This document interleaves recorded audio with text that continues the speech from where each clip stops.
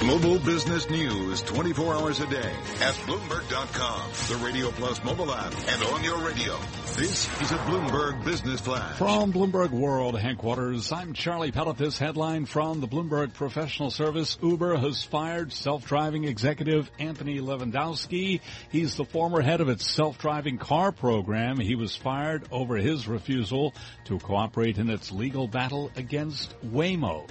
Stocks lower, S&P down 2, a drop of 0.1%. NASDAQ down 8, also a drop of 0.1%. Dow Industrials down 46, down 0.2%. Gold down $6 the ounce to $12.62, down 0.5%. West Texas Intermediate crude lower, little change, down 5 cents now at 49.75 a barrel. That is a drop of 0.1%. I'm Charlie Pellet, and that's a Bloomberg Business Flash. Thank you very much, Charlie Pellet. Well, it's 11:48 here on the West Coast and 2:48 on Wall Street. The following is from Bloomberg View. Opinions and commentary from Bloomberg columnists. I'm Jonathan Bernstein, a columnist for Bloomberg View. Many people attacked Republican leaders and those Montana Republicans who stuck with their candidate for their mild reactions to Greg Gianforte's thuggish behavior in body slamming a reporter. And in one sense, Republicans deserve it. This isn't an isolated incident, but of a piece with over 40 years of irresponsible and anti-democratic media bashing. However, I have a lot of sympathy for those partisan Republicans who agreed Gianforte was wrong and voted for him anyway. And yes, for party leaders at that point too. When a party nominates a clown, a thug, or worse, the party's voters are left with an impossible choice. I'm not saying that voters should stick with their party's candidate, just that it's a lose-lose choice, and I can't blame voters. The check against electing thugs is to hold parties responsible for the candidates they nominate.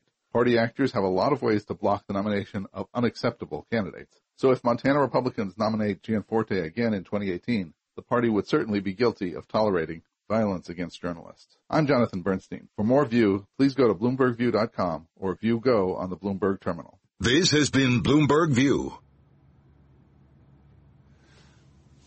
And Bloomberg View commentaries can be heard every day, weekday this time, I should say, at 5:48, 8:48, and 11:48 on Wall Street. Indeed, you are listening to Bloomberg Markets on this Tuesday. Carol Massar along with Cory Johnson. One of the most read stories on the Bloomberg right now, and this caught my attention, Cory. Steve Cohen's .72 Asset Management has made no money this year, barely posted a gain last year, and even so, he's got a pretty wild goal, and that is raising close to $10 billion in outside capital next year. So what he plans to do, at least according to people familiar with his family office, he plans to combine the new money with most of his family war chest of $11 billion, Cory, and that would bring the total to about $20 billion. If successful, if he can do this and raises that outside capital next year, it would be the biggest hedge fund launch ever, and the billionaire would manage more money than he did at his peak. Go figure. This is Bloomberg.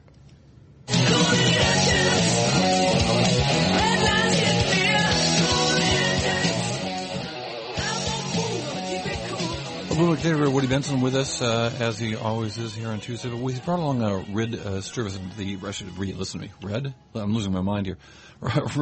Reed Sturtevant is general partner at The Engine. And it's an interesting sort of approach to venture capital work with MIT.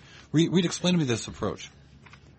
Sure. So The Engine in Cambridge, Mass. Was an initiative launched by MIT recently. We're a venture fund looking to support the early stage of hard science-based companies. So we're identified a gap in the market that we feel we should help fill, and we're off and running. What's the gap in the market, if I may ask? Because I feel like there are more sources of capital for startups, from angel all the way up at this juncture. So what is it that's different about you guys? So what gap are you filling? Yeah, if you look at the investment market now, there's a fair amount of funding in the U.S. for basic research in academia and from the public sector. In the private investment world, it's heavily tilted towards software companies and life sciences companies for healthcare.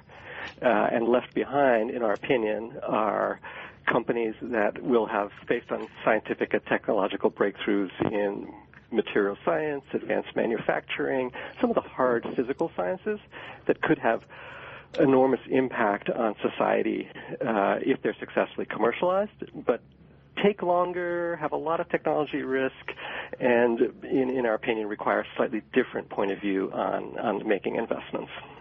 So, Reed, this is the crux of the biscuit, isn't it, for the engine fund, is where normal funds or other funds may say no because they don't see a capital return, you would be more inclined to make a bet because you see a huge technological breakthrough, regardless of financial return.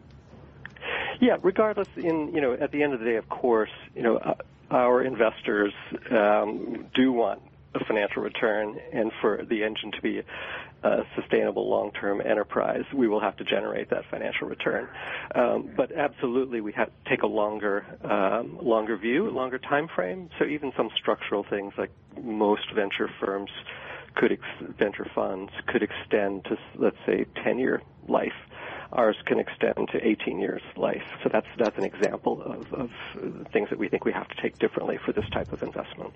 That's kind of amazing. You went outside for capital, not just the MIT Endowment Fund. So can you talk about the other limited partners that came in with you guys to share this vision? Yeah, I mean, I can say generally for the first fund, so we've done a first close on our first fund.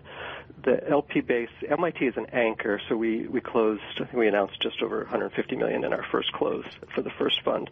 MIT has committed $25 million of that, so they're an anchor, but they're not the majority of the investment dollars. Many of the LPs are wealthy families who take a long-term view of returns, and perhaps even skipping a generation might be a feature, not a bug. So, this long-term return is a fairly amazing thing.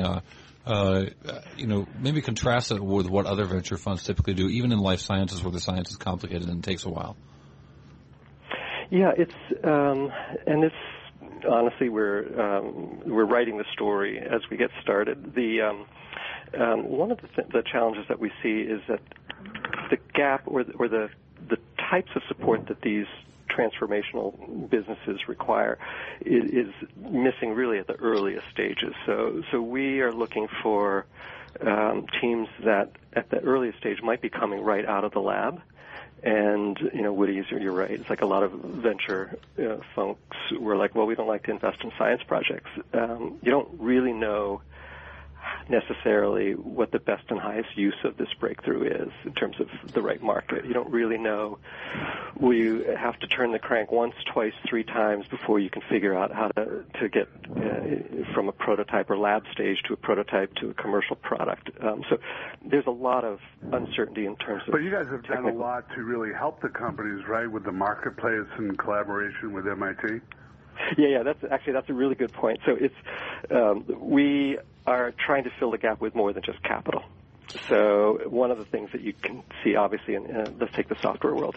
So over the last 10, 20 years, open source software, elastic pricing of cloud hosting and resources, use of the internet for knowledge sharing for software companies has created this really gentle on-ramp and kind of bite-sized incremental progress without many resources being required.